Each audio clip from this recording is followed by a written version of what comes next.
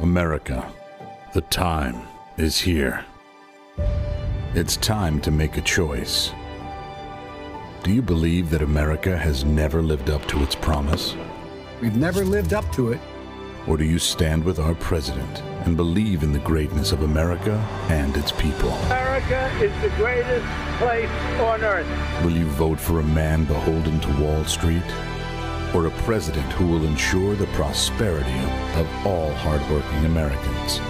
One man wants to destroy our energy independence. Have a transition from the oil industry, yes. While our president will fight with everything he has to protect it. Do you want socialism and tyranny? You're considered the most liberal United States senator. Or the promise of liberty and freedom? Do you support a party that tears down our country? They're not going to stop, and they should not. Or a president who will build a future for our nation greater than ever before? We will make America great again! America.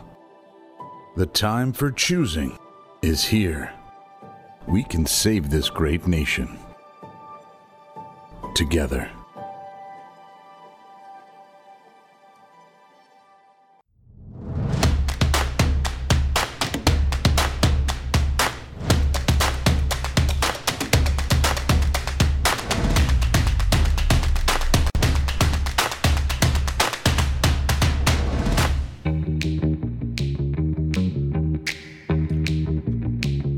Here we are, less than 12 hours away.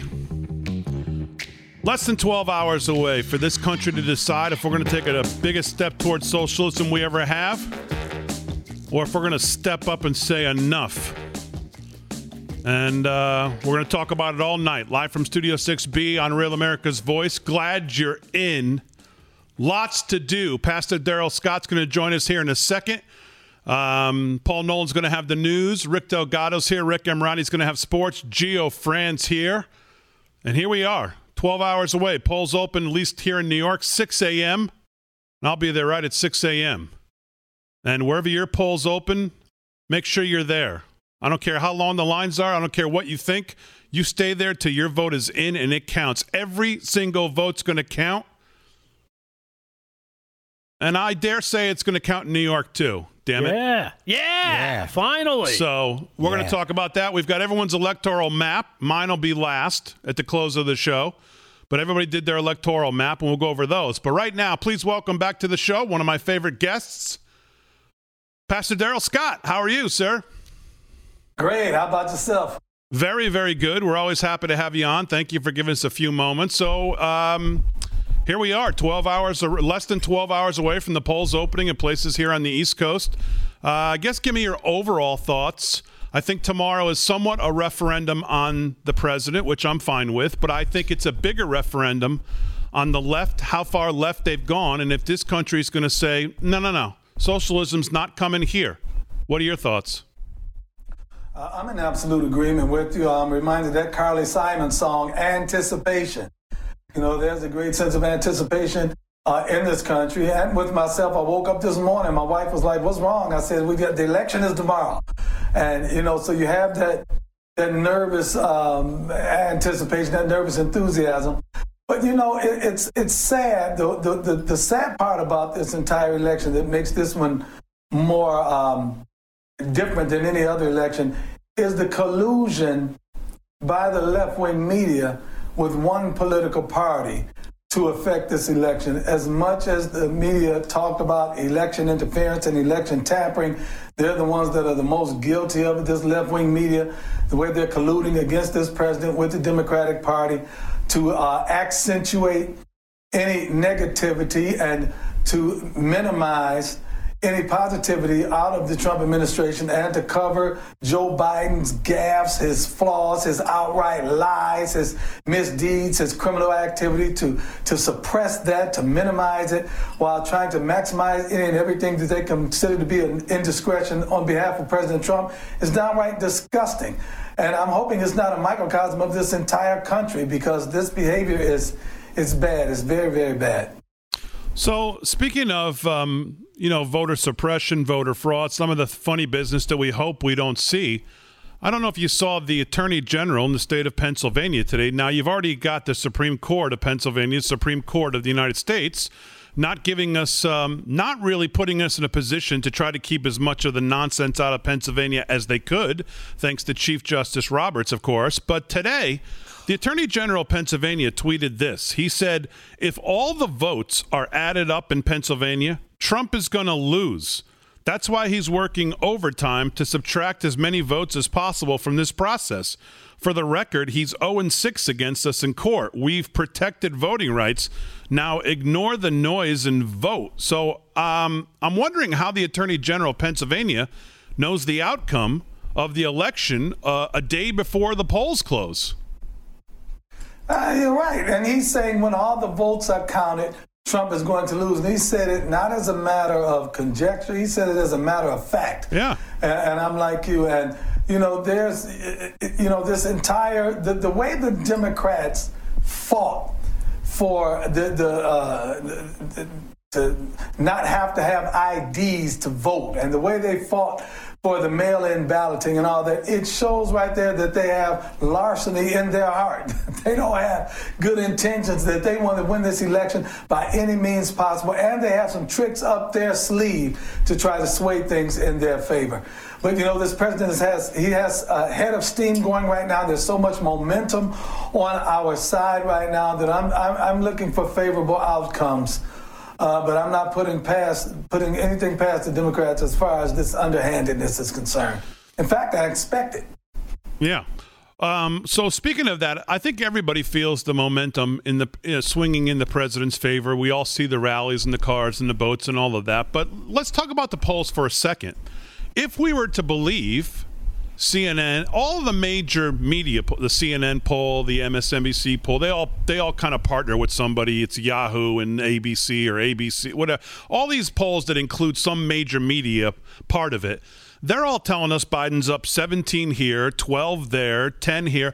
Realistically, if they were right, this would be the shortest Thursday night, because at the top of the hour, every time a poll closed, we should be able to call these polls within seconds, according to them.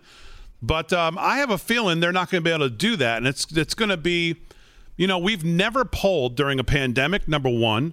We've never had this much early voting. So I would argue, and I'm interested to see what you think, that they could be worse this year, given all of that, than they were 4 years ago. I'm in agreement with you. I was talking to someone at the White House the other day. In fact, I talked to the president on Friday night. And I said to him, I talked to the president Friday night. I actually talked to him. He was on Air Force One leaving Minnesota. And I talked to Jared Kushner on Saturday morning. And I said to both of them, I said, right now, we're in better shape than we were at this same time 4 years ago. And they both agreed with it. Remember, Joe Biden said that he was going to shut it down for the final 9 days of the campaign. Now, if he was that far ahead, why would he come back out of hiding? He came back out from the basement, and he's back out there, and he's actually trying to do multiple stops per day. That shows you something right there. Joe Biden was in my hometown, Cleveland, Ohio, today, in Cuyahoga County, which is one of the bluest areas in the state. Why would you be here in Cleveland, Ohio today in an area that you supposedly had it on lock? But you're here campaigning? It's because they know that those polls are slanted, those polls are weighed, those polls are skewed, and they cannot be trusted. Yeah. When the president calls me from Air Force One, usually I talk to Jared the next day, too. So that's good to know that you're doing this. Let me ask you about one of the things I'll be watching for in places like Miami-Dade is this African-American vote. Rasmussen has a poll out that daily support if the election were held today for the president. I believe today it's kind of hovered, but today was about 42%. You're hearing Democrats getting nervous about the African-American vote turning out in Miami-Dade. It's higher than they would have thought for the president, less for Biden. Same thing with Latinos. Where do you stand right now? What do you think the president will receive? I'm looking at, to be quite honest, the 8% that we got in 2016, that's secure. I mean, if we double it, which is what some are saying right now, I talked to someone earlier, they said it was around 15, 16%. If we double it, that's good. I'm looking at realistically, optimistically, about 22 to 24%. That's my optimistic forecast. But listen, my business partner today, right here in Cleveland, Ohio, in Cuyahoga County, once again, one of the bluest counties in the country. I'm talking about historically blue. He went to vote. He said the lines were around the corner. And he said, and he's not like me. I'm rather subdued and quiet and shy and passive. He's an over the top personality guy. And he said he was asking every black person in line, who y'all voting for? And it was unanimous. Every single one of the black people in line said Donald Trump. And this is in a historically black area. I really believe that Biden is nervous about that black vote. That's why he trotted Barack Obama out to tell his lies and to tell his revisionist history.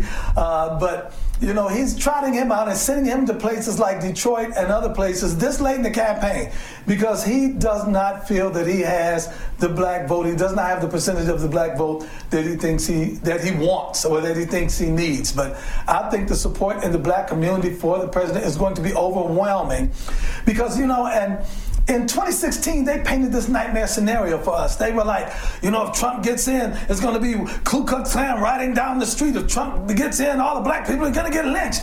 I had a guy pull up to me at a gas station and said, if Trump gets in office, we're all going to be shipped back to Africa. And and that was about the stupidest thing I ever heard in my life. I thought to myself, I said, man, what's going to happen? We're going to get, the next morning after the election, we're going to get all the black people show up at the docks.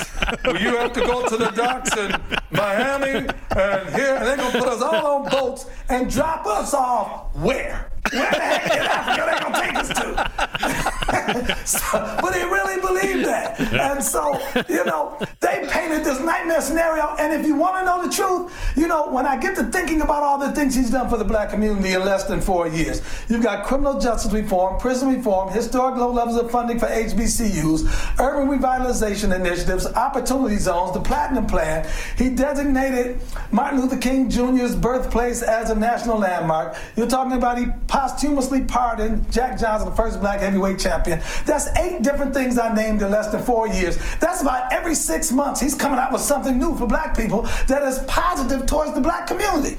We're in a time, we've never had another president, like every 6 months is something new. It's something new, and the black community is aware of that. And so when you look at guys like Lil Wayne, 50 Cent, Ice Cube, you know what they did? They made business decisions. Yeah. Business decisions. They're not making emotional decisions like they tried to get us to make in 2016. They're making business decisions. They're saying, which president is giving me the best chance to have the best life as an American citizen that I want to live, and it's Donald Trump. Well, it's like the president said in the op-ed he penned the other day, his letter to Black America. He said, 4 years ago, I asked you, what do you have to lose? Going into 2020, it should be how much more do we have to gain? So you're absolutely right. Well, Pastor Scott, I love having you on the show. Thank you so much for a few moments, and let's go vote tomorrow and make it count, right? Hey, thanks, man. I know I overtalked y'all, but that's all right. I had to get in it. That's why we love having you on. I love this show. And thank you. Hey, let's get out there and get out and vote tomorrow. That's it. And bring 5 people with you. All right, live from Studio 6B, just getting started. That guy's cool. On a Monday night on Real America's Voice. That guy's fun, boy. Less than 12 hours away. He's great. Time to step up. Very good for you, dude.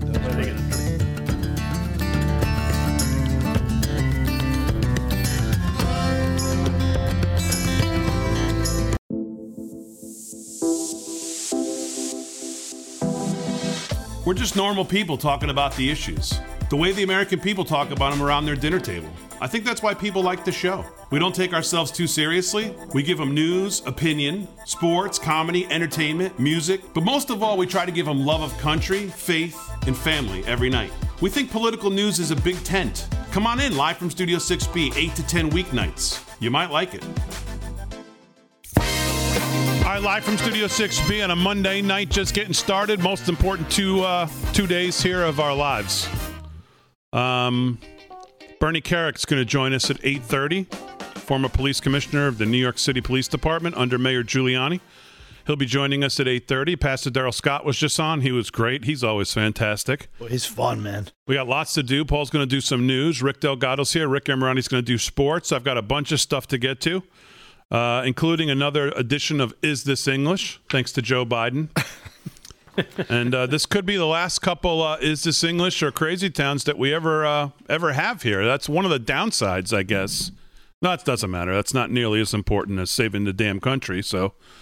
we'll come up with something else. Well, another moron will emerge, and we'll start having to hit Chris Cuomo's quotes, and we'll use Don Lemon. We'll be fine. Yeah. So let's go over some housekeeping stuff. As far as tomorrow night, we'll be on the air 8 to 10. America's Voice is going to have this thing covered all day. You just got to lock it into America's Voice and just keep it on all day long. Everyone's going to cover every angle of this. We're going to have people in all the cities that are going to matter. We're going to have correspondents everywhere. Ben Bergquam, everybody's going to be out there. Dr. Gene is going to be on. Eric Greitens will have it covered. The Water Cooler with David Brody. I'm sure John Solomon will be all over. We'll be on 8 to 10. Dr. Gene is going to head up at 10 o'clock, election night coverage after us. I mean, we're going to have it covered top to bottom. So you wake up tomorrow morning, you go vote to save the country, and then you come home and put it on and lock it in, and there you go for the rest of the day. And we're going to have as much coverage from every angle as possible all day long on Real America's Voice. And we're going to have great guests, correspondents on the field, and it's going to be good. So a bunch of stuff to go through tomorrow. So just so you know, what polls are closing where. And again, if you listen to ABC, NBC, this is going to be a short night, but I'm going to give you these times anyways. At 6 p.m. Eastern time, Indiana closes. Kentucky closes. Now in Kentucky, and I don't know if, well, Kentucky, it'll be interesting to see if old Mitch gets by Amy, what's her name there, easily in Kentucky. It'll be interesting to see if Kentucky easily goes for the president. So I don't know that Kentucky's a bellwether for anything, but that'll be our first little look at some results possibly at 6 p.m. At 7 p.m. is really going to be the first telltale sign because Florida closes at 7 p.m. Eastern. Some of it's in the central time zone, the state, but most of it's in the eastern time zone. So what Florida's doing, thanks to the governor, when he came in, got rid of some of the crackpots that were in charge of tallying votes in Florida. If you remember 4 years ago, that woman who was in Broward County, disaster, total disaster, no clue what was going on. So he got rid of her and got rid of a bunch of other people. So hopefully Florida's got it together. And they've been taking in, obviously, huge, almost 9 million, I believe, is the number, which represents about 63% of the total votes in 2016. So more than half of the electorate in Florida has already voted by mail. And they've been collecting it and getting ready to tally it. So I heard the governor today say at 7 o'clock, we're going to have a very good idea of what's going on in Florida. And if Trump wins Florida, number one, if he wins it. Number two, how he wins it. Does he win it by more than 3 points? Is going to be a very big telltale sign on probably what's going to happen Georgia, Arizona, and places like that. So 7 p.m., even before we get on the air, maybe we'll start the Facebook stream a little early. 7 p.m. is going to be a big hour. Florida at 7, Georgia at 7, which you're hearing is you're hearing Georgia is really up for toss-up. New Hampshire, South Carolina. We'll see what happens with Lindsey Graham. South Carolina literally could determine who holds the Senate.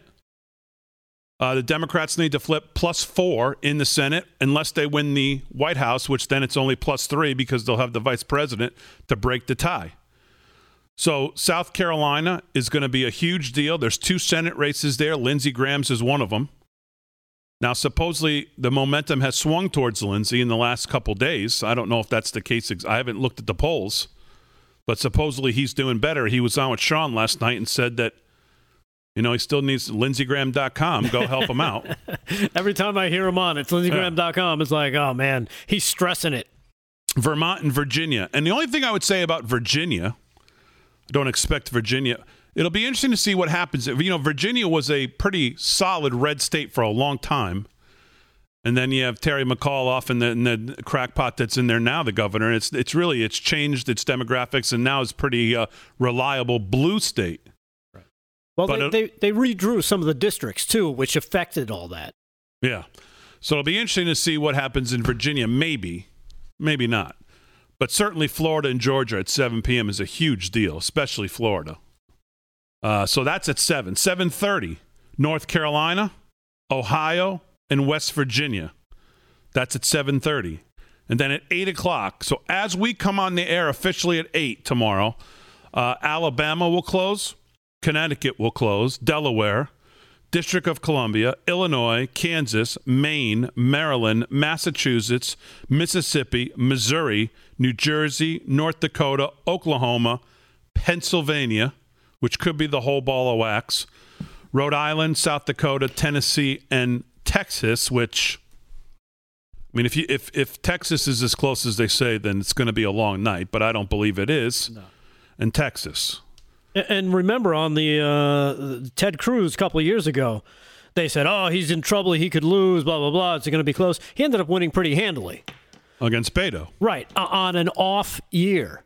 So you can just imagine this year, I think it's going to be even more red than normal. And Texas is another split state. Some of it closes at 9 because it's mountain time. So 8:30, Arkansas you'll have. And then at 9 o'clock, so in our second hour, we've got Arizona. That's going to be huge. Colorado, probably not. Louisiana, Michigan could be huge. Minnesota could really, if the night's going the president's way, Minnesota would be one of those just really shoving it, to them. Nebraska, New Mexico, New York, Wisconsin, and Wyoming. That's at 9 o'clock. 10 o'clock, Idaho, Iowa, Montana, Nevada. Be interesting to see what happens in Nevada. And then Utah, and then 11 p.m., California, Oregon, and Washington, and then Alaska, Hawaii at midnight. So that's your rundown of closing times. And realistically, 7 p.m. is going to be the start of a really important stretch. Florida, Georgia, there at 7 p.m. And we'll see what happens there. So a couple things. Well, we only got a minute here, so I don't have time to get into it. But that's your rundown for tomorrow night. So Rick Delgado, what will you be looking for early on in the evening? Have you thought about it? Yes, and I feel like I'm the most optimistic of the group here. That's fine. I you know what? Again, this is the same optimism I had in 2016 when everybody said he didn't have a chance, and I just kept looking around, going, no. Something's different here. Something is different. And you're starting to hear that from other people as well, saying, you know what? Something is different. They're seeing things. They're hearing things. They're saying, oh, well, Democrats are coming out. Yeah, but you don't know who they're voting for. Because, again, they don't recognize this Democrat Party anymore. And you hear that complaint a lot. And I'm sorry, but they even if they're not like big fans of Trump, they'll be like, I ain't voting for those lunatics. They'll hold their nose and they'll pull it for the red. Okay. Live from Studio 6B, we'll do more of this. We'll go to the audience. We'll get your ideas. What are you looking for early in the night? Do you think we're going to be going for weeks? Do you think we'll know tomorrow night? Do you think we'll know in a couple days? We want to know everything that you're thinking as we go into this most important election of our lifetime. Live from Studio 6B on a Monday. More to do. We're back right after this.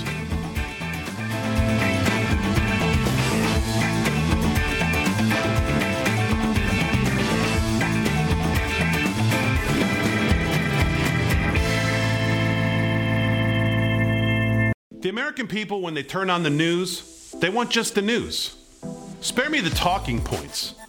I think people are sick of the freak parade on cable TV, night in and night out. People are consuming news these days everywhere, on every device.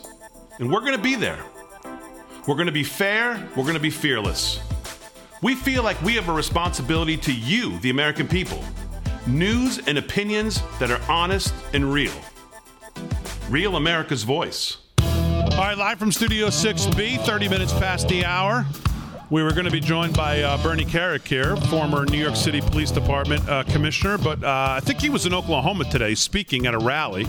So we may have some. We're having an issue connecting, and that's fine. We'll keep trying. If we get him, we'll put him on.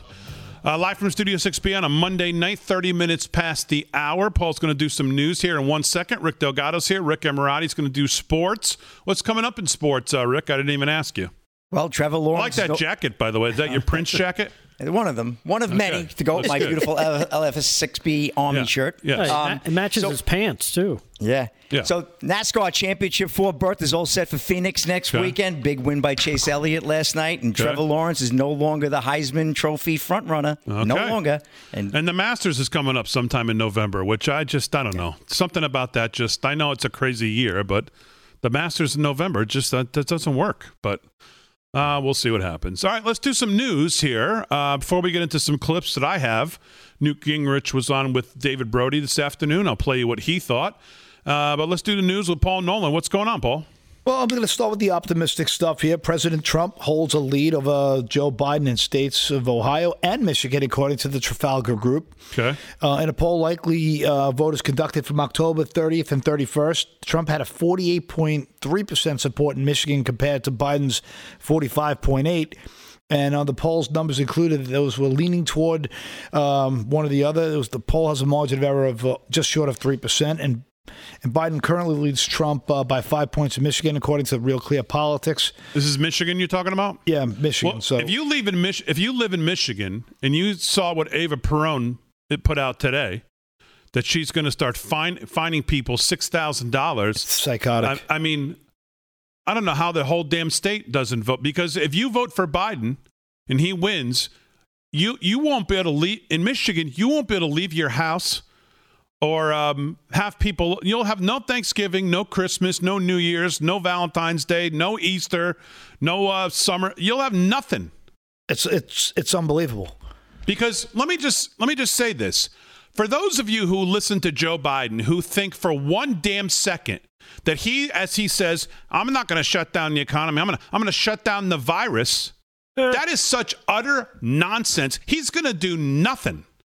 He's going to do nothing. He's going to do nothing that the president hasn't already done or is trying to do. He's going to do nothing different. He's going to have no different effect.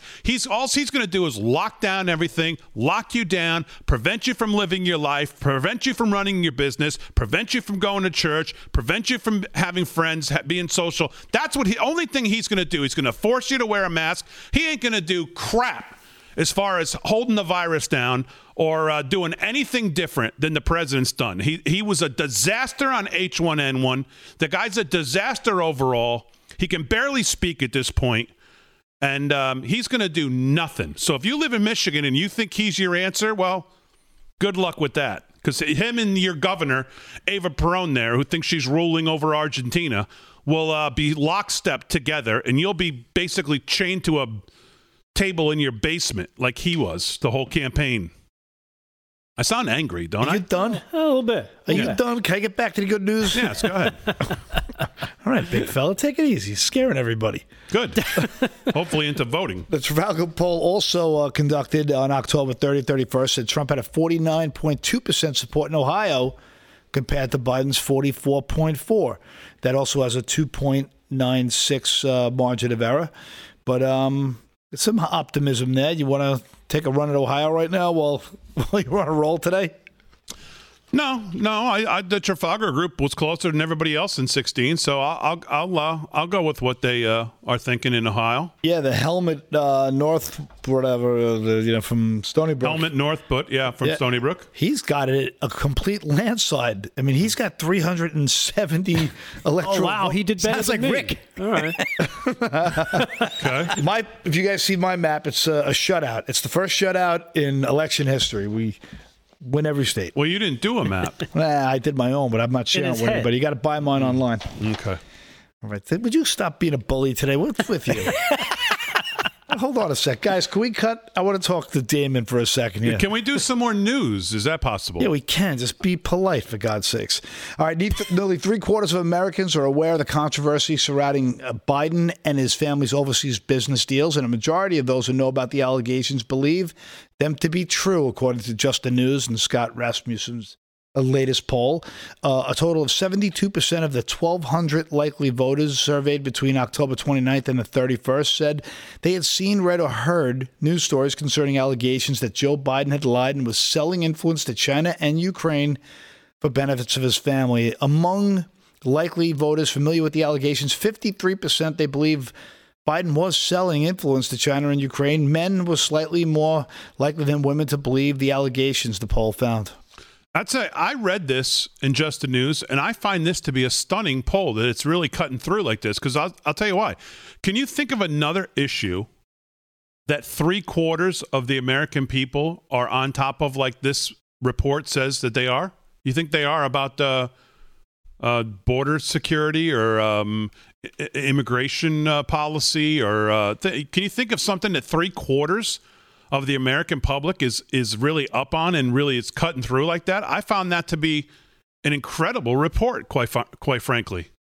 Yeah, I honestly was a little disappointed. I thought everybody in the world should know how absolutely criminal that family is and what they have done and the ramifications that come with that deal. It's way worse than anything we've ever seen, in my opinion. And we're talking about selling influence at the expense of the American people. And the energy companies that he's dealing with are crooked. And the compromised things he did to his son, who has all kinds of problems. This is not a man with an ounce of morality within him. And I just can't believe everybody doesn't know about it. I can't believe 90% of the people don't believe it to be real. So I was disappointed by those numbers. Well, I would say I'm pleasantly surprised, because I would have thought with all the, stomping down from social media, news, CNNs, the MSNBCs, the Washington Post of the world, nobody covering it, nobody really going after the story, and it's still cutting through. That means people are going elsewhere to find their news, which is great. Which, let's face it, we need more, we need more of the truth out there instead of, having what's being told to us, as opposed to let us figure it out, let us see the facts, and we'll make the determination. And you also wonder if the big tech censorship in some ways kind of backfired on that story. That it actually drew more attention to it. I think that's a great point. I think that makes a great point, right, Rick? Like that, so many people are also so sick of being lied to. I think we talked about this once before when the steroid scandal happened in baseball, and Andy Pettitte just admitted it, said, "I'm sorry, I made a mistake," and everyone let it go. But Roger Clemens demanded that he never did a thing, A-Rod. And everybody hated him forever. A-Rod too. These guys, they find that people just don't want to be lied to. You mess up, be accountable, say, "I'm sorry, I screwed up. I'm just a regular guy doing the best I can." Yeah, the cover-up's always worse than the initial. If you just come out and said, "Okay, yeah." Yeah. So. Yep. Yeah. All right. Do you have any more news you want to do now? Yeah, well, it's up to you. If you want to roll, I got just one more quick one then. President Trump has secured a sizable 7-point lead in Iowa over Biden, according to the Des Moines Register and the Mediacom Iowa poll. The poll of likely voters from October 26th to the 29th found 48% for Trump, 41 backing Biden, and it leads. This has a 3.4 margin of error in this poll. So just a little more good news. Yeah, because you would think that's going to help Joni Ernst hopefully get over because every Senate race is important. Every race is important. Every down ticket race is important. But with the president on the ballot, you figure the states that he carries, you would think the Senate races in the House, more Senate races, they'll carry. Right. So, like, if in Florida, I mean, in South Carolina, you would think if he wins there, that you would think Lindsey Graham both of those Senate races would pull through. If in Iowa, if he's doing that well, you would think that that she'll pull through as well because she's been in a tough race. If he wins Arizona, you would hope that McSally pulls through and not give it up to the other guy. So the down ticket races are going to be important, how he does in these states, and if he pulls these Senate races with him. Because, again, the Senate's going to be – the Senate could come down. And if, by the way, in South Carolina they don't get over 50%, then you're going to a runoff, which wouldn't happen until, I think, January. Right. So could you imagine having to wait till January to a runoff in South Carolina to see who takes control of the Senate? Now, obviously, if the president wins, it's a little less panicky. But if Biden wins and then the Senate goes to a runoff, What a disaster that would be. Scenario. That would be the worst case scenario. Well, not as worse as the idea of Kamala Harris being the president, but pretty close. Imagine the first State of the Union, TV screens cracking everywhere, just speakers popping. Yeah. Oof. So a couple things like we can get to here. Let's get to Newt, because I thought Newt was cut forward, G. Newt was on with David Brody today on the water cooler, and David Brody just said, well, let me ask you the first question here. Where are we? Here's what he said. I think Trump wins with 324 electoral votes. I think that the left will be in total shock by the end of the evening. Trump will get a much larger share of the black vote than any Republican since 1960. He will do surprisingly well with Latinos. He will have an enormous, almost unimaginable turnout in rural and small town America. I was just being told a while ago about a Trump rally in Arizona that had 96 miles of cars with Trump flags. 96 miles. That's a level of enthusiasm. You watch 2 or 3 Biden events, and then you watch 2 or 3 Trump events, you can't have any doubt about where the weight of enthusiasm is. In fact, my guess, we've not been able to do the math, but my guess is that there are more people at one Trump rally than at every Biden event this fall combined. That's how big the difference is. A good friend of mine is from Rome, Georgia, and last night Donald Trump had somewhere between 30 and 50,000 people. Oof. Rome has a population of 36,000, so he may have actually had more people in Rome than live there.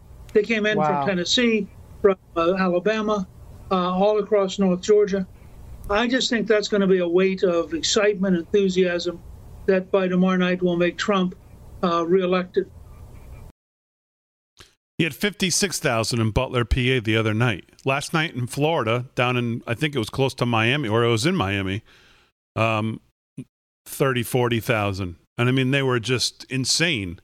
And this was 11:30, 12 o'clock, his 5th rally of the day. And I think he's coming up to his 4th one of the day today, right now. I don't know where he is right now, but I think he's going Wisconsin. Then he's going to end tonight in Michigan, same place he ended 4 years ago. So he's in Kenosha right now. Okay, so he's about to be. So we may dip in and listen to a little bit of it. He's the strongest man in the world. Oh, my God. It's unbelievable. It's unbelievable. Live from Studio 6B on a Monday. More to do. Glad you're in. It's a good-looking shirt. It is.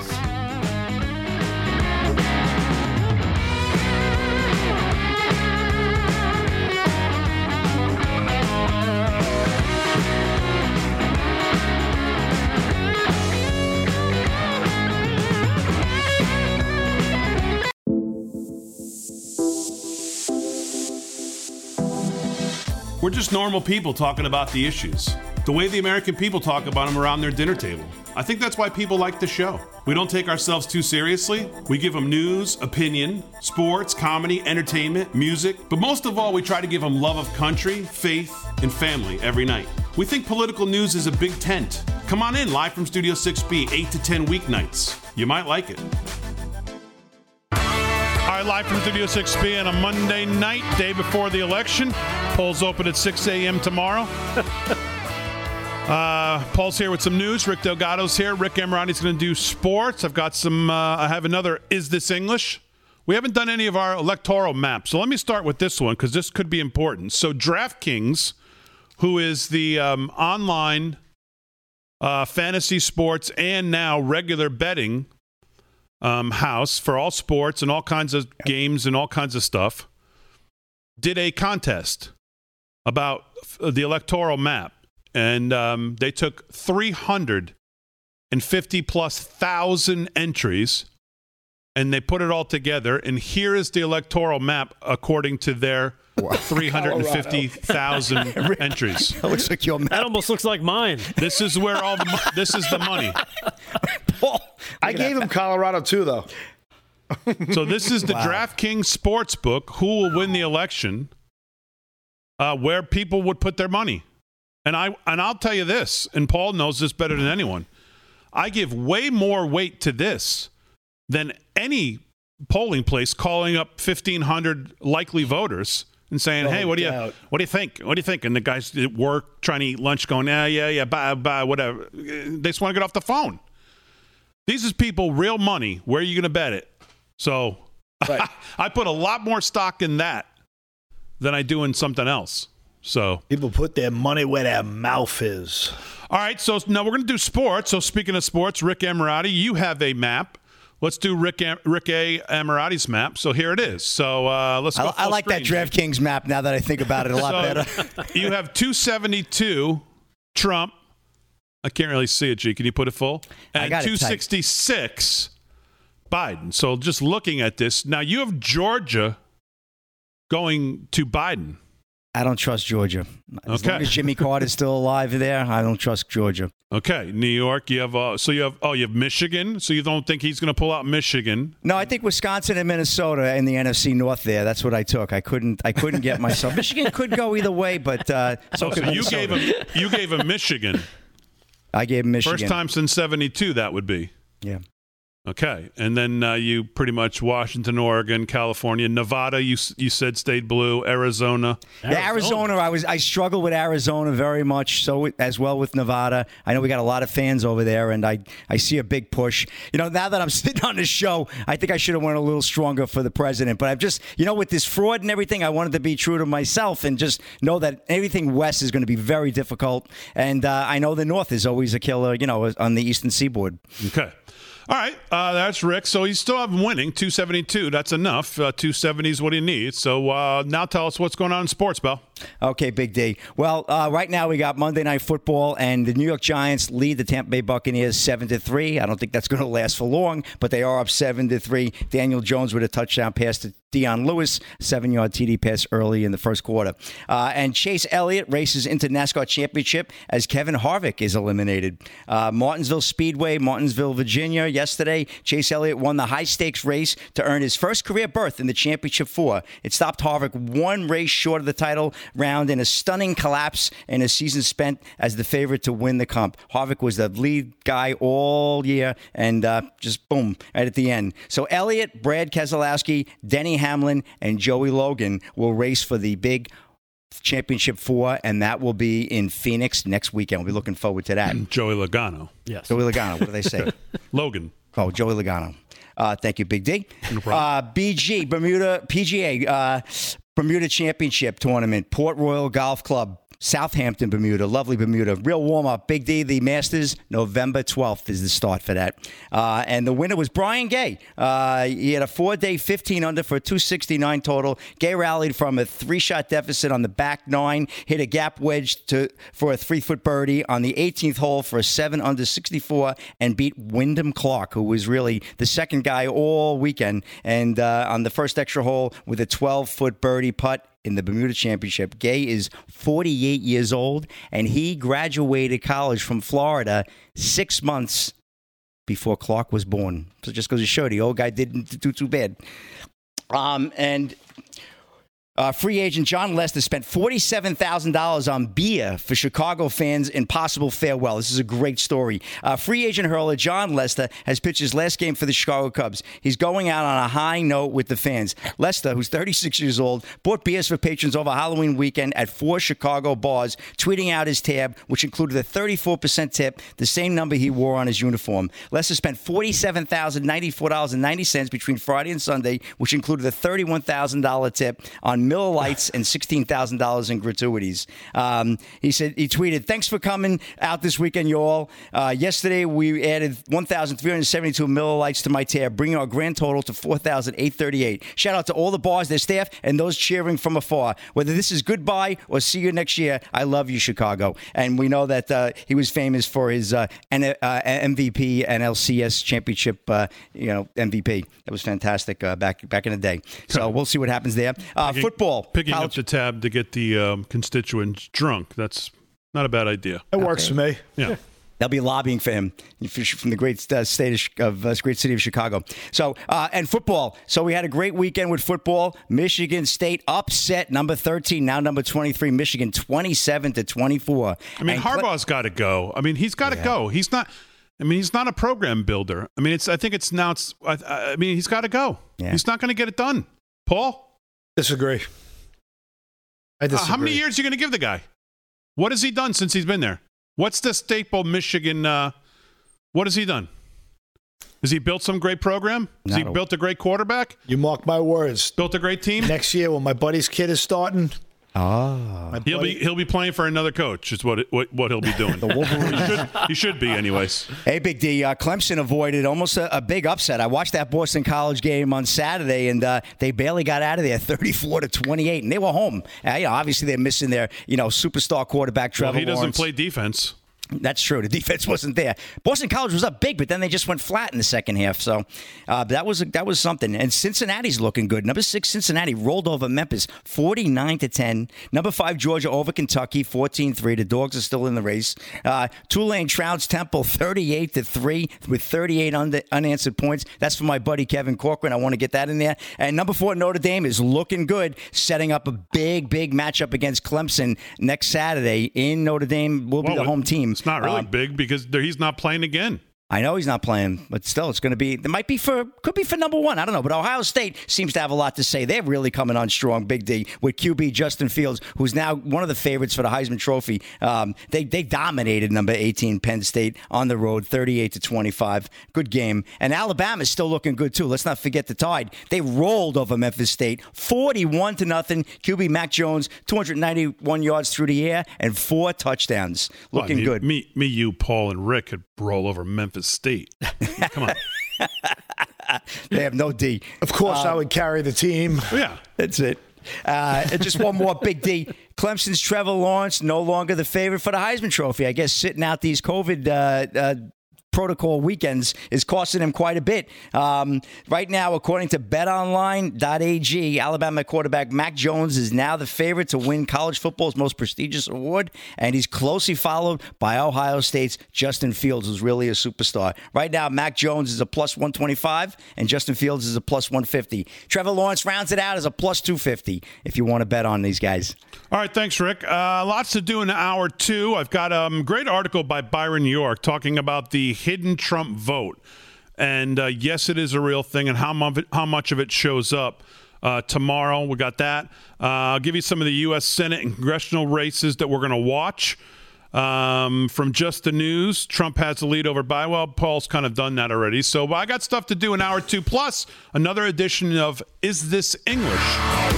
Featuring, one of the men who wants to be president. Give us a hint.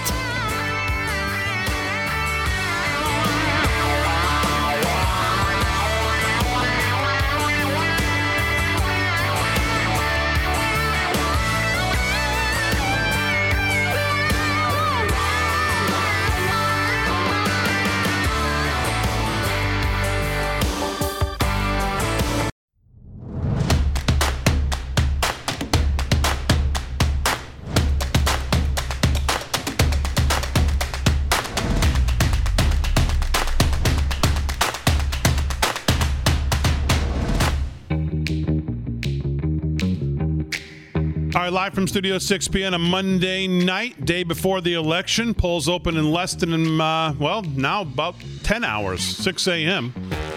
And I'll be online at 6 a.m.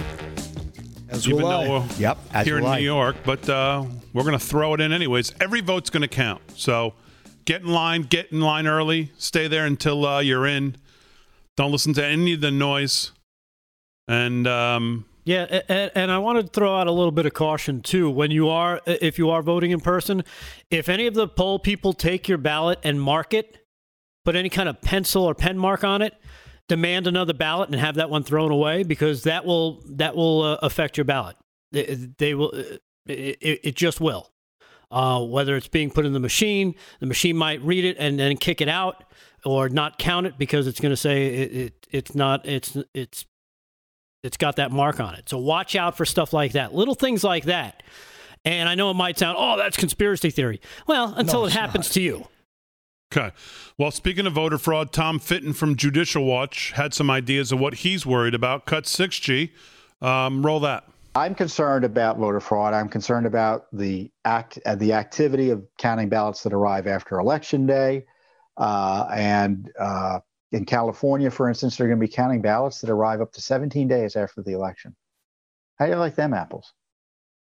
6 days in North Carolina. I think North Carolina, the disputed period now is 6 days. Pennsylvania, I think it's 3 days. And they could be counting ballots that don't even have a postmark under the rules, under the judicial mandate, really. Yeah.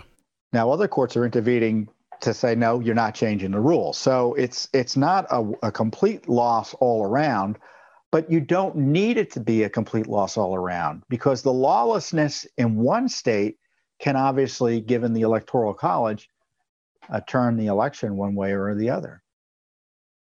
Yeah. So, and then Paul's been reporting on this. How many stories do you think? What are you, about 40 or 50, right? As you keep looking? It was up to 54 before I just couldn't look at it anymore. Yeah. So as I said, Newt Gingrich was on with David Brody this afternoon. I played you the first clip. So here's the second follow-up to that. So Newt says he thinks Trump's going to, get 330 and Democrats will be crying in their cornflakes by late tomorrow night, which we'll see.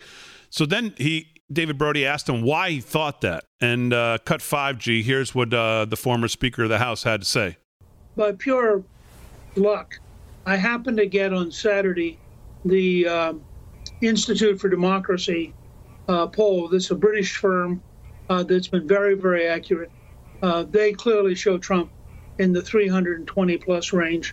I also that day saw the Des Moines Register poll, which historically has been considered sort of the gold standard of state polling. And they came out and said that Trump was now 7 points ahead, that Joni Ernst, the Republican senator, was 4 points ahead, and they had a devastating line. They said, it's clear that Biden is fading. Now, the last thing you want going into the last weekend is to be told you're fading. But I don't know if you saw the video of Biden and Obama together, where at the beginning, Obama introduces Biden. Biden doesn't hear him. He repeats it. Biden doesn't hear him. Finally, the third time, Biden goes, oh, well, me, comes over. And then at the end of Biden's brief talk, he forgot to have his mask on. And Obama has to say to him, go get your mask. And he can't remember where he put it. And he looks like a little kid who knows he's screwed up. And, I mean, you watch that stuff and you think, this guy's not capable of being president. That there's something, he's not the person he was 5 or 10 years ago. And frankly, they probably shouldn't have put him out there to look this ridiculous. Yeah, he's right. I mean, Biden's he could barely complete sentences. That's a great point. I went back and found that footage. Yeah, I didn't see it when it happened. I mean, I didn't see it originally, that part. I saw the introduction that he didn't hear where he's just kind of standing there. Yeah, to call his name 3 times. Joe Biden! It's time to come out! Yeah, well, I saw that too. But, so here's the other thing that happened today, which, again, if there's anyone left on the fence, or anybody out there, Republicans, who are thinking, well, my vote's not really going to matter because I'm in New York or California. Every vote is going to matter. Every vote's going to matter in every place. Here is Bernie Sanders today. We've been talking about for months that Joe Biden is basically, if he was, God forbid, to win, he's just going to be the Weekend at Bernie's guy with the pen in his hand. Here, Joe, sign this. We don't know what it is. Right. Here's Bernie Sanders today on with AOC plus 3, as the president would call him. And whoever told him that this was a good idea should be fired. Good for us, but a terrible idea for the other side. And Joe Biden cannot be, and his staff cannot be happy at looking at this, because this is not a good closing argument to remind people ahead of time that Joe Biden is just a figurehead, an empty suit. Here's Bernie today with AOC +3. Roll that. But we understand that electing Biden is not the end all. It is the beginning. Okay? And I think as the result of the work that all of you have done, Biden's proposals in this campaign are a lot stronger than they were in the primary. Alexandria was on the climate change task force, did a great job. And his proposals are stronger. Do they go as far as we would want? No, they don't. Okay. Full-blown Marxism. Biden, unlike Trump, does not conceive of himself as a dictator. That means you have your job in the House. I've got my job with others in the Senate. And we're not giving up on our agenda. For example, one area, Biden wants to expand healthcare, that's good. Wants to lower prescription drug costs, that's great. Wants the double funding for community health centers, very important. But you know and I know that at the end of the day, the only way that we're going to provide quality care to every man, woman, and child in an affordable way is through Medicare for all. And we ain't giving up on that struggle. All right? We're going to introduce Medicare for all. Believe me, we are. And we have, because of all of your efforts and the efforts of great doctors and nurses and others throughout the country, we got a majority of the people who support us. So thank you for that. Green New Deal, we ain't giving up on that. We know, my God, every day, the horrors that are going on the West Coast right now, all over the world, Australia burning, West Coast burning. We have got to be bolder than ever before in tackling climate change. And as Alexandria and all of you have pointed out, we can create millions of good-paying jobs as we do it. We're going to go forward on that issue, on criminal justice, on immigration. All right, we're not retreating. So our first task, we made it clear to everybody, it's no great secret. Our first task, we got to defeat the worst president in the modern history of this country. And number two, we organize our people to make sure that Biden becomes the most progressive president since FDR. Good God. Good God. So there you go. That could be a cabinet meeting under Biden for all we know now. But Bernie's basically saying, again, they're not hiding it. You can't go in and go, oh, geez, if I knew they were going to do this. They are telling you what they want to do. He's telling you. They're telling you. AOC keeps telling Nick Balsi on the street every time he finds her, we're going to push him left. We're going to push him left. Here's Bernie. We're not giving up on Medicare for all. Biden may say he's not for it, but don't matter. We're going to force him to do it. Remember something else. Chuck Schumer's running for re-election in 22. You know who he's going to be running against? He's going to be running against AOC.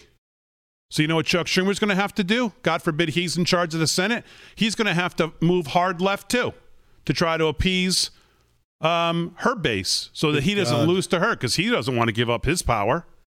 So he's going to move hard left in the Senate. Make no mistake about it. He's not going to lose to her, or he's going to try not to.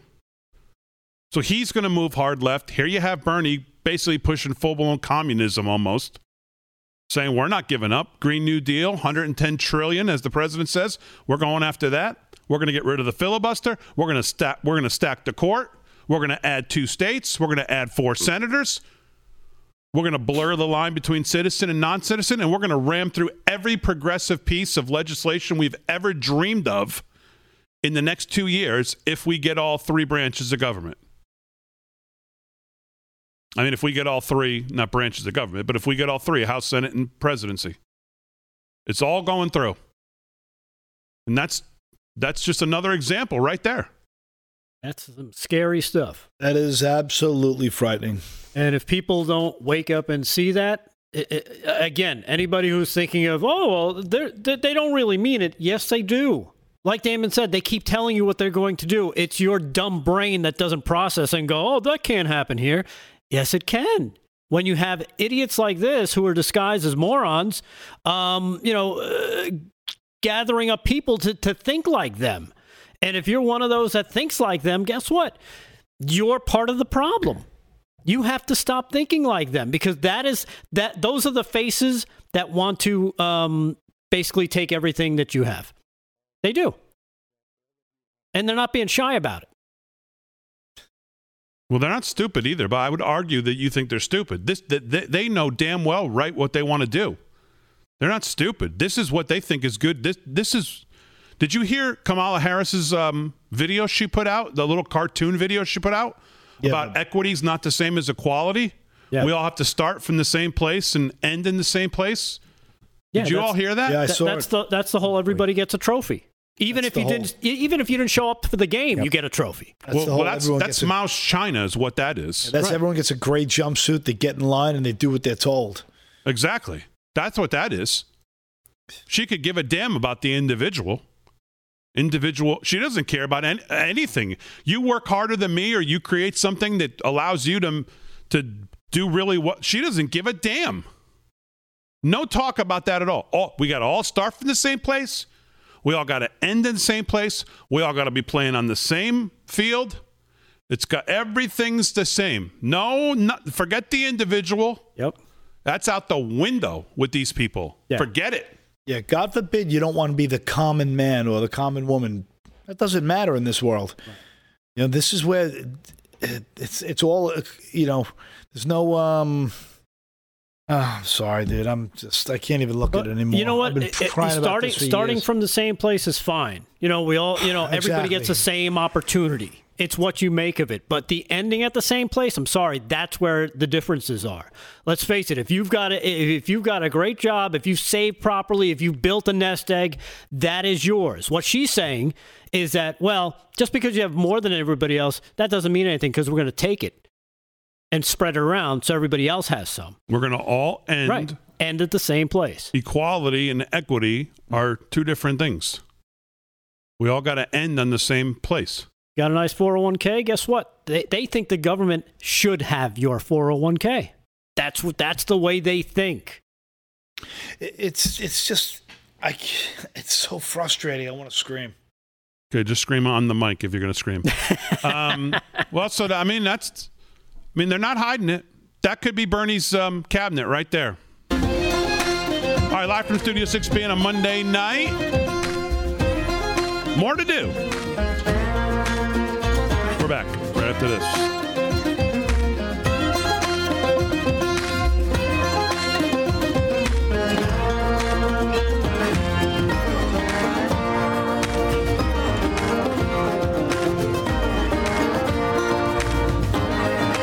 The American people, when they turn on the news, they want just the news. Spare me the talking points. I think people are sick of the freak parade on cable TV night in and night out. People are consuming news these days everywhere, on every device. And we're going to be there. We're going to be fair. We're going to be fearless. We feel like we have a responsibility to you, the American people. News and opinions that are honest and real. Real America's voice. All right, live from Studio 6B on a Monday night. Getting ready for Election Day tomorrow. Everybody's got to go out and vote. Bring somebody with you. At least somebody, if not more than somebody. 3, 4, 5 people. I'm meeting a group of people tomorrow morning. We're getting up early. We may even tailgate, cook some breakfast. Nice. And get ready for 6 o'clock and then go in there and send it in for the president. Nice. And as we were saying in social media, it's not just about it's about the president tomorrow. It's about our country tomorrow. It's about all these races. It's about the House and the Senate. About the crooked DOJ. It's about all of that. It's about getting to the bottom of Joe Biden, Hunter Biden, the laptop. What if Joe Biden to Bob Alinsky? All of that's on the line. Comey, Brennan, Clapper, all of that's on the line. Everything that's happened to General Flynn, Sidney Powell, and all of them's on the line. Does Chris Wray get fired? Do we have an FBI that gets cleaned out? The intelligence agency get cleaned out? Is he able to take all that? And that's all on the. Everything is on the damn line tomorrow. Everything. It's pretty freaking exciting if you stop and think about it. Well, it really shouldn't. As I've said multiple times, the way our founders founded this republic, and it is like a republic. Let's remember, most people democracy. Not every. Never should we all everything be on the line in one election. But you have this party that's moved so hard left, and are not hiding what they want to do. And you know what? And I think that's their downfall. Well, we'll see. Is that they moved so hard left that the people that they normally could count on, and again, I go back to Debbie the Dinglebat, saying that she's talking to these auto workers, expecting them. She kind of just expected them to come home, and they're not coming home. But are there enough of them? Are there enough blue-collar workers in Ohio, in Pennsylvania, in Michigan, Detroit? Are there enough of them that break that way? I think so, especially when you look at the celebrity angle too. People hate celebrities, forcing their opinions on. You have to do this. Shut up. You live in a gilded castle. Shut your face. I live in the real world. They don't want to be lectured to by these people. Shut up. Play your music. Do your dance. Throw your ball, and then shut up. Yeah, because you're my entertainment. Me, Jester boy. Entertain me, dance. Right. And shut up. You're the bear on the bicycle at the circus. Ride the bicycle, shut up, and ride it so I can eat my popcorn, laugh at you, and then go home happy. All right, let's do Is This English? I have a new episode 6, and I really haven't given the audience, they're going to need it, enough time here to probably formulate an answer. So, Is This English? Episode 6. Roll it, G. Music's perfect. Barack and I think it's a right for people to have bad health care. All right. We'll give it to you. We'll give it to you one more time. We'll give it to you one more time. Barack and Joe feel it's a right for you to have something, and I want you to let me know what that something is. One more time. Here it is. Is This English? Roll it, G. Barack and I think it's a right for people to have bad health care. Adequate care. I love the pause care. you gave it too before the music kicked back on. Okay, so there you go. You can weigh in at LFS6B on Facebook, at LFS6B on Twitter, YouTube live from Studio 6B Show, Instagram LFS6B Show, and you can let us know what it is that Barack Obama and Joe Biden feel is right for you to have. I thought it was bariatric pressure healthcare, but whatever. And we still have gotten a lot of good. We've gotten a lot of good entries on our one from last week, which I don't think we have anymore. I should have told you to keep that one, G. I forgot. Is the English episode 5 from last week? That's got approaching 100,000 views, I believe, on Facebook, and a lot of answers. And we're taking answers still on Twitter, Facebook, and we've got some good ones. We should probably get them together, maybe for tomorrow night, and see. So, all right, let's do a couple other things here. So there's an article this is the Washington Examiner by Byron York, who I always think is pretty spot on. And he writes, yes, there is a hidden Trump vote. And he says, a man who came to President Trump's giant rally at a local airport Saturday night said he knew someone who planned to vote for Trump, but felt too intimidated to say so publicly. I asked who it was. It was his mother, he answered. But she would kill him if she found out that I told anyone. Quote, there are a lot of people who are too afraid to put up a sign for Trump, he said, explaining that his neighborhood, more than an hour away, was mixed between Trump and Biden voters, black and white voters. During the protest that followed the death of George Floyd, he said, I pulled the Trump magnet off my Jeep. Everybody took their signs down. People don't want to be a target. At some pro-Trump events around Pennsylvania in the last week, the president's event, a big road rally that stretched over 3 states, a small event for Trump volunteers and activists featuring Ivanka Trump, and in other conversations, a large number of people who openly support Trump said they knew someone personally who would vote for the president but would not publicly acknowledge doing so. They pointed to the most difficult question of the campaign: how to measure the true number of people who will vote for President Trump. The phenomenon of so-called shy Trump voters is without a doubt real. But how big is it? At the Trump events, it's big, if mostly unspoken. At the Butler rally, Corey from Freeport said her sister and her father did not vote for Trump in 2016, but planned to vote for him this time around.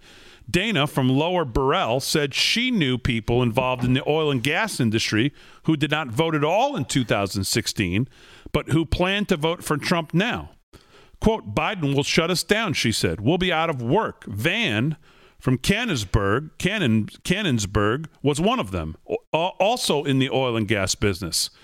He said he did not vote for 25 years. Now, after a few years in the oil and gas prosperity, he said he will definitely be voting for President Trump. At the road rally, nearly everyone said they knew someone who was too fearful or intimidated or just too private to say they will vote for Trump. I know people in their 50s who haven't voted their entire lives that are going to vote for Trump, said Patrick from Beaver County. Bradley from Monroeville said that not only he knew such people, but he was close to them. I've got family who have never voted, he said. Sam DeMarco is the chairman of the Republican Committee of Allegheny County and also an elected Allegheny County councilman at large. Allegheny County, which includes Democratic Pittsburgh, went for Hillary Clinton with 56.5% of the vote in 2016 to Trump's 40%. In an interview Sunday, DeMarco said shy Trump voters, quote, most definitely exist in this county.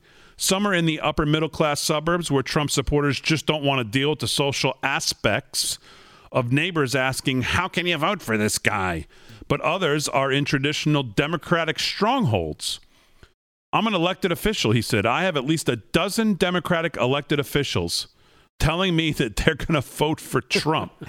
They say they don't like where their party's gone. It's too far left. But as Democratic elected officials, they can't come out and say it. And this goes on for a while, this article. I'll link to it on our Twitter and our Facebook. But that's the question. How much is there and how much of it shows up tomorrow besides his base, which has to show up 100%, and they have to bring somebody with them? But we'll know all these answers in less than 2 weeks. Hopefully not.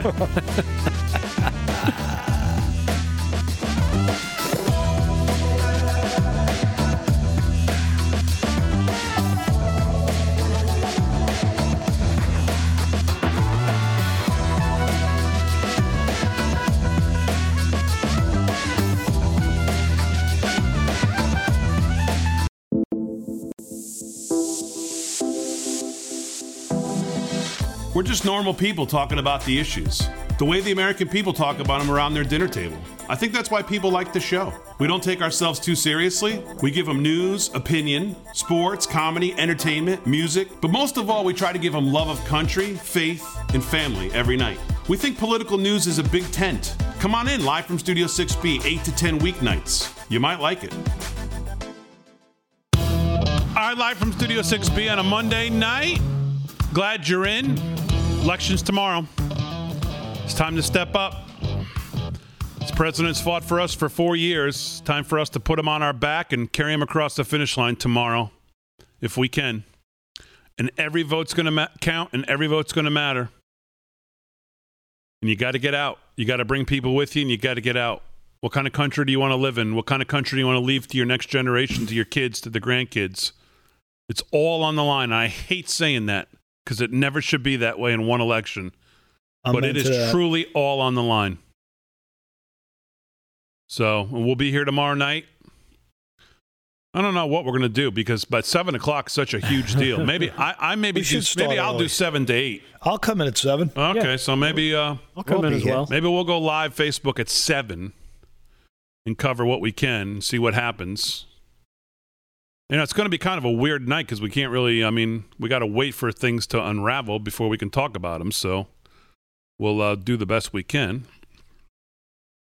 But, yeah, we'll put it together. So we'll figure it out. We'll put something on social media during the day. So, all right. So do you want to do some news here, Paul? Look, let me go through, before we do news, let's go through a couple things here that we need to watch tomorrow. I gave you a couple of these already, but some Senate and congressional races to pay attention to tomorrow. Obviously, one of the bigger ones is South Carolina. Lindsey Graham and this guy, Jamie Harrison. Harrison's a former aide to James Clyburn.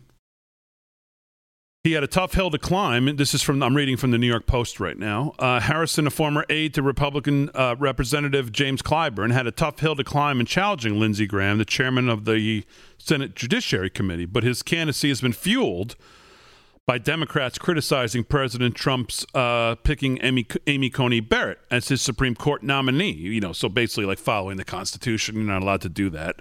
Ushered her confirmation through his committee. Harrison broke congressional fundraising records when he raised $57 million in the final quarter of his race, leading Lindsey Graham to plead for funds during television appearances. Real Clear Politics average of the polls considered the race pretty much a toss-up.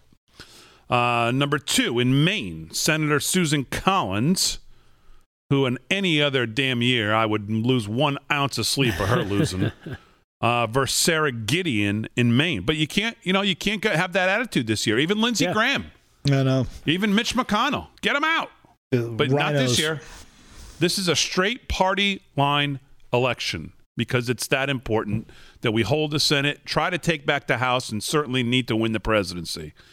Susan Collins has always been considered a moderate, but she took hits from Democrats for veering too close to Trump's agenda, backing his 2017 tax plan, backing Brett Kavanaugh, and voting to acquit Trump after he was impeached. Of course, it was over nothing. They leave that part out of the story. But as a sign of how precarious her race is, Collins, who has served since 1996, was the only Senate Republican to vote against Amy Coney Barrett. Gideon, the Democrat, is the Speaker of the Maine House. She called Collins' vote a political calculation. The Cook Political Report and Real Clear Politics rate this race as a toss-up. Colorado Senator Cory Gardner versus John Hickenlooper, who I believe used to be the governor.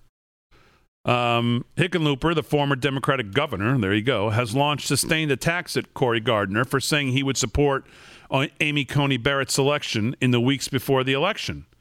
Now,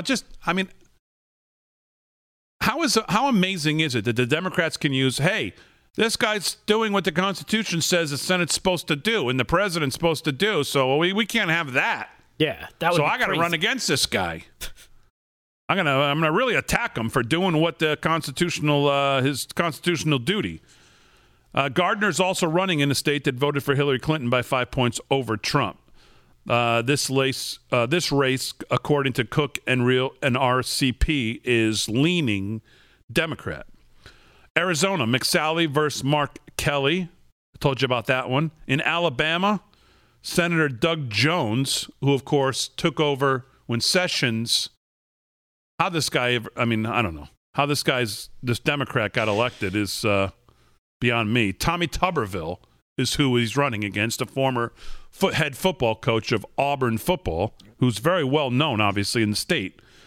This one's leaning Tuberville's way. Tom Tillis and Cal Cunningham in North Carolina. This one's pretty amazing because this guy, Cal Cunningham, is somewhat of a slime, as he got caught texting and having affairs with women who are not his wife. But somehow, shockingly, it doesn't seem to have hurt him in the polls that much. Oh, he's a Democrat. They don't care. They just, orange man bad, Damon. Orange man bad. Very, very bad. Well, he has nothing to do with his text to other women. No, but I'm saying the ends justify the means as far as the Democrats are concerned. Look at Virginia. They still have a governor who dressed up in blackface. These Democrats are so... you club a baby seal on stage and they'll still vote for Biden. Right. In Georgia, Senator David Perdue against Democrat Jon Ossoff. Ossoff has led the incumbent Republican in the polls, but within the margin of error in the bitterly fought race and pulled ahead in fundraising following Perdue's seemingly intentional mangling of Senator Kamala Harris's name. That's the reason? Perdue dropped out of their final debate scheduled for Sunday night in favor of attending a Trump rally after the two candidates traded insults. Ossoff has slammed Perdue as a crook and said he denied the coronavirus pandemic. Perdue accused Ossoff of backing radical socialist policies, which, of course, is true. They say this race is a toss-up. Joni Ernst, Teresa Greenfield in Iowa, it does seem that Ernst, in the last couple, they say this is a toss-up, but it seems Ernst kind of goes with where the president goes, and he's now up 7. So I think that's probably a good sign for her. In Texas, John Cornyn against M.G. Hager. Again, that would be a shock. I mean, and again, in any regular year, would I hate to see Cornyn go? Not at all. But not this year. Representative, easy for me to say, Connor Lamb versus Republican Sean Parnell in Pennsylvania. And this, of course, is the race that old Jake Tapper got caught trying to influence as he tried to tell Sean Parnell not to run. So this race is one to keep an eye on as well, because obviously it's in Pennsylvania, and it's the same idea. Will the president be able to line up and pull Sean Parnell in this race? So that'll be one to keep an eye on. There's a race in Staten Island. I don't know that anybody cares about. Max Rose versus Nicole Malliotakis. Malliotakis, the Republican state assemblywoman, has tried to link Rose to Mayor Bill de Blasio's progressive agenda. So there's that one. There's a race in Florida. Debbie Powell versus Carlos Jimenez in Florida. Jeff Van Drew versus the Democrat Amy Kennedy in New Jersey. Devin Nunes, I can't imagine he could possibly be in trouble, though, but it is California. Phil Arballo in California's 22nd. And so those are the races, according to the New York Post, to keep an eye on tomorrow. Obviously, Georgia and South Carolina would be the two biggest states to watch, I think, as far as I'm concerned. So, all right, let's do some more news here with Paul Nolan. What's going on, Mr. Nolan? All right, so 9 months after the beginning of the global coronavirus pandemic, there's still no public independent investigation into the origins of the virus that came out of China. In an investigation published by the New York Times, the newspaper concludes that the Chinese government failed to cooperate in any way with the World Health Organization as it purportedly attempts to understand the source of the virus. The article calls for the WHO over the last months as both indispensable and impotent, as the United Nations affiliated group has led a significant effort to disseminate information about the testing, treatment, and possible vaccines. Another performance factor that even champions the WHO are being forced to consider the group's willingness to bend the knee to China. The Times writes, even many of its supporters have been frustrated with the organization's secrecy, its public praise for China, and its quiet concessions. However, the ruling Chinese Communist Party appears to be stifling some major aspects of the investigation's independence. The WHO, for instance, will not disclose the details of the negotiations with the Chinese government and is refusing to provide member nations of the UN standing body an outline of the terms of its investigation. Furthermore, the Times then the WHO has agreed that critical elements of the investigation be led by Chinese scientists. And the Beijing has been allowed to approve a list of outside investigators working on the investigation of themselves. I can't do the news anymore. I quit. It's unbelievable. They're letting the mafia investigate the mafia. Well, what was the thing you said when we had that story? It's like having the Gambino. Right. Yeah. That's like what? The Castellano's murder in front of Sparks. Yes, exactly. Yeah. So the word is that Dr. Tedros may have coronavirus. I heard that today as well. Although he says he's showing no symptoms. Yeah, that guy's a real credible guy. He's like, it's just amazing how this guy's placed as the head of the WHO. Meanwhile, he's like, a war criminal in Ethiopia. Ethiopia is owned by China, so they placed their puppet at the UN. I mean, it's a joke. It's a joke. We're all taking our marching orders from a war criminal. Yeah. This whole thing makes me sick. A couple minutes here. Let's dip in just here. The president, I heard he had mic problems, and the report is that him going off on the sound people is actually funnier than the actual what he's saying at the what he's saying in the actual speech. They said that was great, I guess, whenever the sound gave him problems. So let's hear this a little bit. Ladies and gentlemen, now that the election's over, we're going to open it up, right? But you can't do that. That's a very, very dangerous decision by the Supreme Court. I guess it was a political decision. I don't know what it was. I don't know what they were thinking. And you know what? Maybe I should, maybe I shouldn't be speaking this way. I'm very disappointed on behalf of this country that a thing like this could happen, because we could be waiting for weeks before we ever find out what's going on. The whole world is waiting for this decision. It's a very sad thing, and hopefully it's going to be changed. Hopefully their wisdom, and they have wisdom, hopefully their wisdom will prevail and they'll do something, and lawyers will be going in and they'll be fighting, and but people, in fact, it's all over television tonight. I'm coming from place to place, and the good thing about Air Force One, it's got more televisions than any hotel room in the world, okay?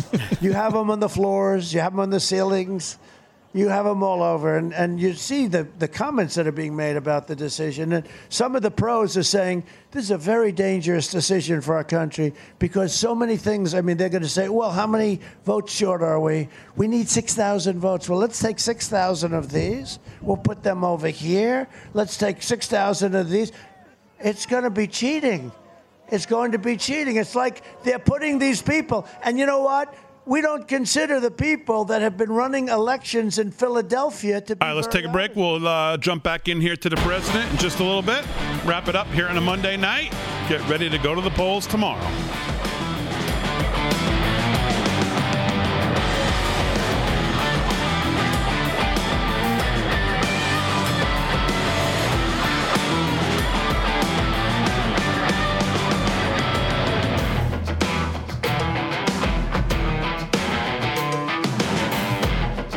The American people, when they turn on the news, they want just the news.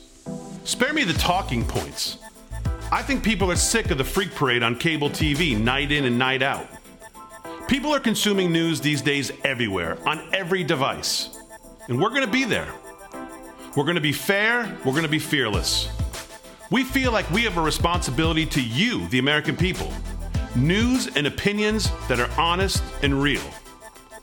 Real America's voice. All right, live from Studio 6B on a Monday night, day before Election Day. Here we go. Getting closer. Let's take a look at Rick Delgado's electoral map that he put together. Rick Delgado's map. G, if you could. Yes. All right, here we go. We've got Trump 356. Yes. Biden 181. Wow. Yeah, you know what? And I'm surprised that Biden got over 180, to be honest with you. But as you can see, there are certain states there, I think, our very own home state. Of New York. Yes. You have red. Okay. I have it leaning red. Same with New Jersey, which nobody's talking about, which has been just as affected as New Yorkers. When you talk about people that are unhappy with the leadership, what the Democratic Party has been doing, how they've been locking things down, how they've been destroying their lives, I think you're going to see backlash. Okay. Anything you have a question on? I was thinking California too, but I couldn't pull the trigger on California just yet. Okay. All right. What? Okay. What? Nothing. What? Nothing. Nah, All right, let's do sports with Rick Emirati. What's going on, pal? All right, Big D. Well, we got Monday Night Football. We got a little bit of an upset in the making at halftime as the New York Giants lead the Tampa Bay Buccaneers 14-6. Tom Brady is just not getting it done, even though he's 16-24 for 132 yards. However, Ryan Suckup added a field goal with 11 seconds to go to bring it to 14-6. So, interesting game brewing over in Tampa. No rodeo or bull riding this weekend. However, next couple of weeks going to be very busy. I'll have a lot to report on. We have a rodeo in Utah as well as Kansas on Friday, and in 10 days we have the big Pro Bull Riding Finals we'll be reporting on down in Dallas, Texas. And then a quick NFL recap, Big D. I can't go through all the games, so sorry if I missed one of your teams. However, Buffalo edged New England. We have some time. You got 3-4 minutes. You can go through whatever. Okay, Big D. Buffalo edged New England 24-21. Looks like Patriots coach Bill Belichick is getting ready to start a fire sale down there in New England. Cincinnati over Tennessee 31-20. Cincy rookie quarterback Joe Burrow 249 yards and 2 touchdowns passing. Young man is coming of age very quickly. Keep an eye, Cincinnati, looking good. We need Ohio, and let's see Ohio do some good work with Cincinnati. Boy, Bengals. Bill Belichick threw the whole damn team under the bus, huh? He said, well, we sold out. to be able to win those championships. We sold out. We won them. We went to another one and lost. Went to another AFC championship and lost. But basically, at this point, it's a fire sale, he said. Yeah. He basically said we sold out for the championships, and now we're basically doomed. We paid this quarterback $1 million, and we're not going anywhere. So that was pretty rough. And $1 million is not a lot in by NFL standards. So Cam Newton, he's not getting a good ride with the old coach there either. He fumbled the game away. They had it. I mean, the worst case scenario, they're going to tie it up at the end there with 30 seconds left, but he coughs it up. I bet you right now Bill Belichick has his old Giant jersey on watching this Tampa game with good old Brady down there. And so we have Las Vegas 16-6 over Cleveland. Indy dominated Detroit 41-21. Pittsburgh Steelers squeaked by Baltimore. Great game, 28-24. Steelers have an NFL best 7-0 record. Minnesota upset at Green Bay in Lambeau. Unbelievable game. Dalvin Cook, 163 yards, 3 touchdowns. Cook became the first player to score a touchdown in each of his team's first 4 possessions of a game since the NFL-AFL merger in 1970. So that's something to be noted. And New York Jets crushed by Kansas City, of course, 35-9. Patrick Mahomes continues to be a superstar, 416 yards, 5 touchdowns against a really Swiss cheese defense. But KC is now 7-1, and the Jets, trying to win that Lawrence Bowl if he does come out at 0-8. Miami over the Rams, 28-17, and Miami QB Tua Tagovailoa's first start. Young man got his first win. And New Orleans clipped Chicago in OT, 26-23. Seattle over the Niners, 37-27, and Philadelphia over Dallas in a real bummer of a game last night, 23-9. Well, it's not a bummer if you live in Philly. Yeah, but you know what? Wens didn't look too good either, Big D. Well, they won the game. What's the point of playing? Win the game, right? You got it. Yeah.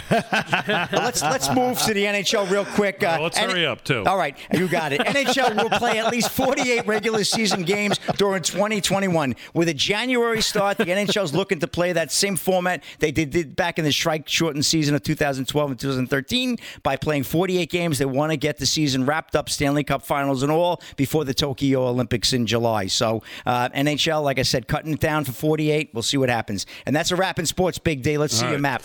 Well, before we get to mine, so as I said, tomorrow's the day that we got to step up. And I believe, after thinking about this for a long time, looking at what Ronna McDaniel puts out every night for these rallies, seeing my own eyes what's going on, I believe in the end that people in this country believe in our Constitution, believe in the founding ideals of the country, believe in the nuclear family, believe in hard work, believe in that you should be able to keep what you earn, believe that they want to salute the flag, believe that when they see a police officer, they want to shake their hand, or someone who serves in the military. And I believe this president has stood up for us for 4 years, and he is the only thing standing between the country that we all grew up in, that we want to live for our kids, and one that does not look like that in any semblance of it. So given all of that and thinking about it, here's my map. My map is a 50-state sweep. Wow. 538 to zip, and I'm also calling for him to win the damn popular vote as well. Because I think America stands up tomorrow and says, no chance. No chance. There's enough of everything he's been put through, no other person could have withstood what he's withstood. No other person could have gotten done what he's gotten done, given the circumstances. And I believe everything tomorrow comes to a culmination of people who will not say who they support, but down deep will not send someone in to run this country who can barely speak English. They will not send Bernie Sanders, AOC +3, Kamala Harris to be the first woman president of the country, and for that agenda to be our agenda for the next 4 years. I don't believe it.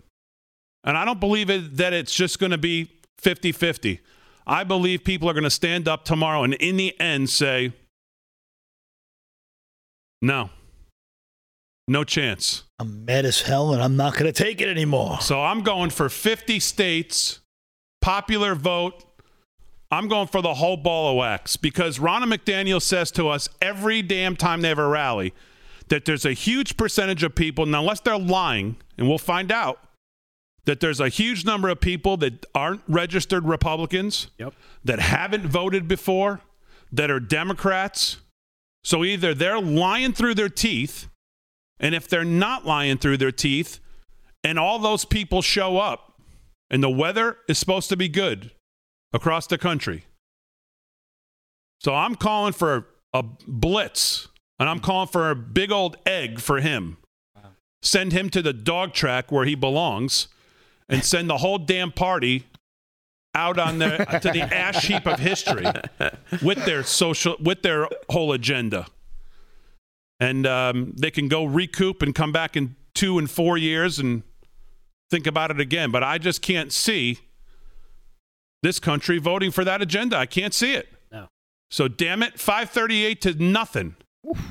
All right, that's kind of bold. Are you glad I like send my map? Not bold. We take all 50 tomorrow. DraftKings. Finally, he's optimistic. As always, we salute till tomorrow our military, active and active police, firefighters, first responders, everybody on the front lines. Thanks to everybody on the show. Thanks, G. Thanks, Fran. Thanks to Real America's Voice. It's going to be great coverage tomorrow. Lock it in on Real America's Voice all day tomorrow. We'll see you maybe at 7, definitely at 8. Live from Studio 6B. Go vote!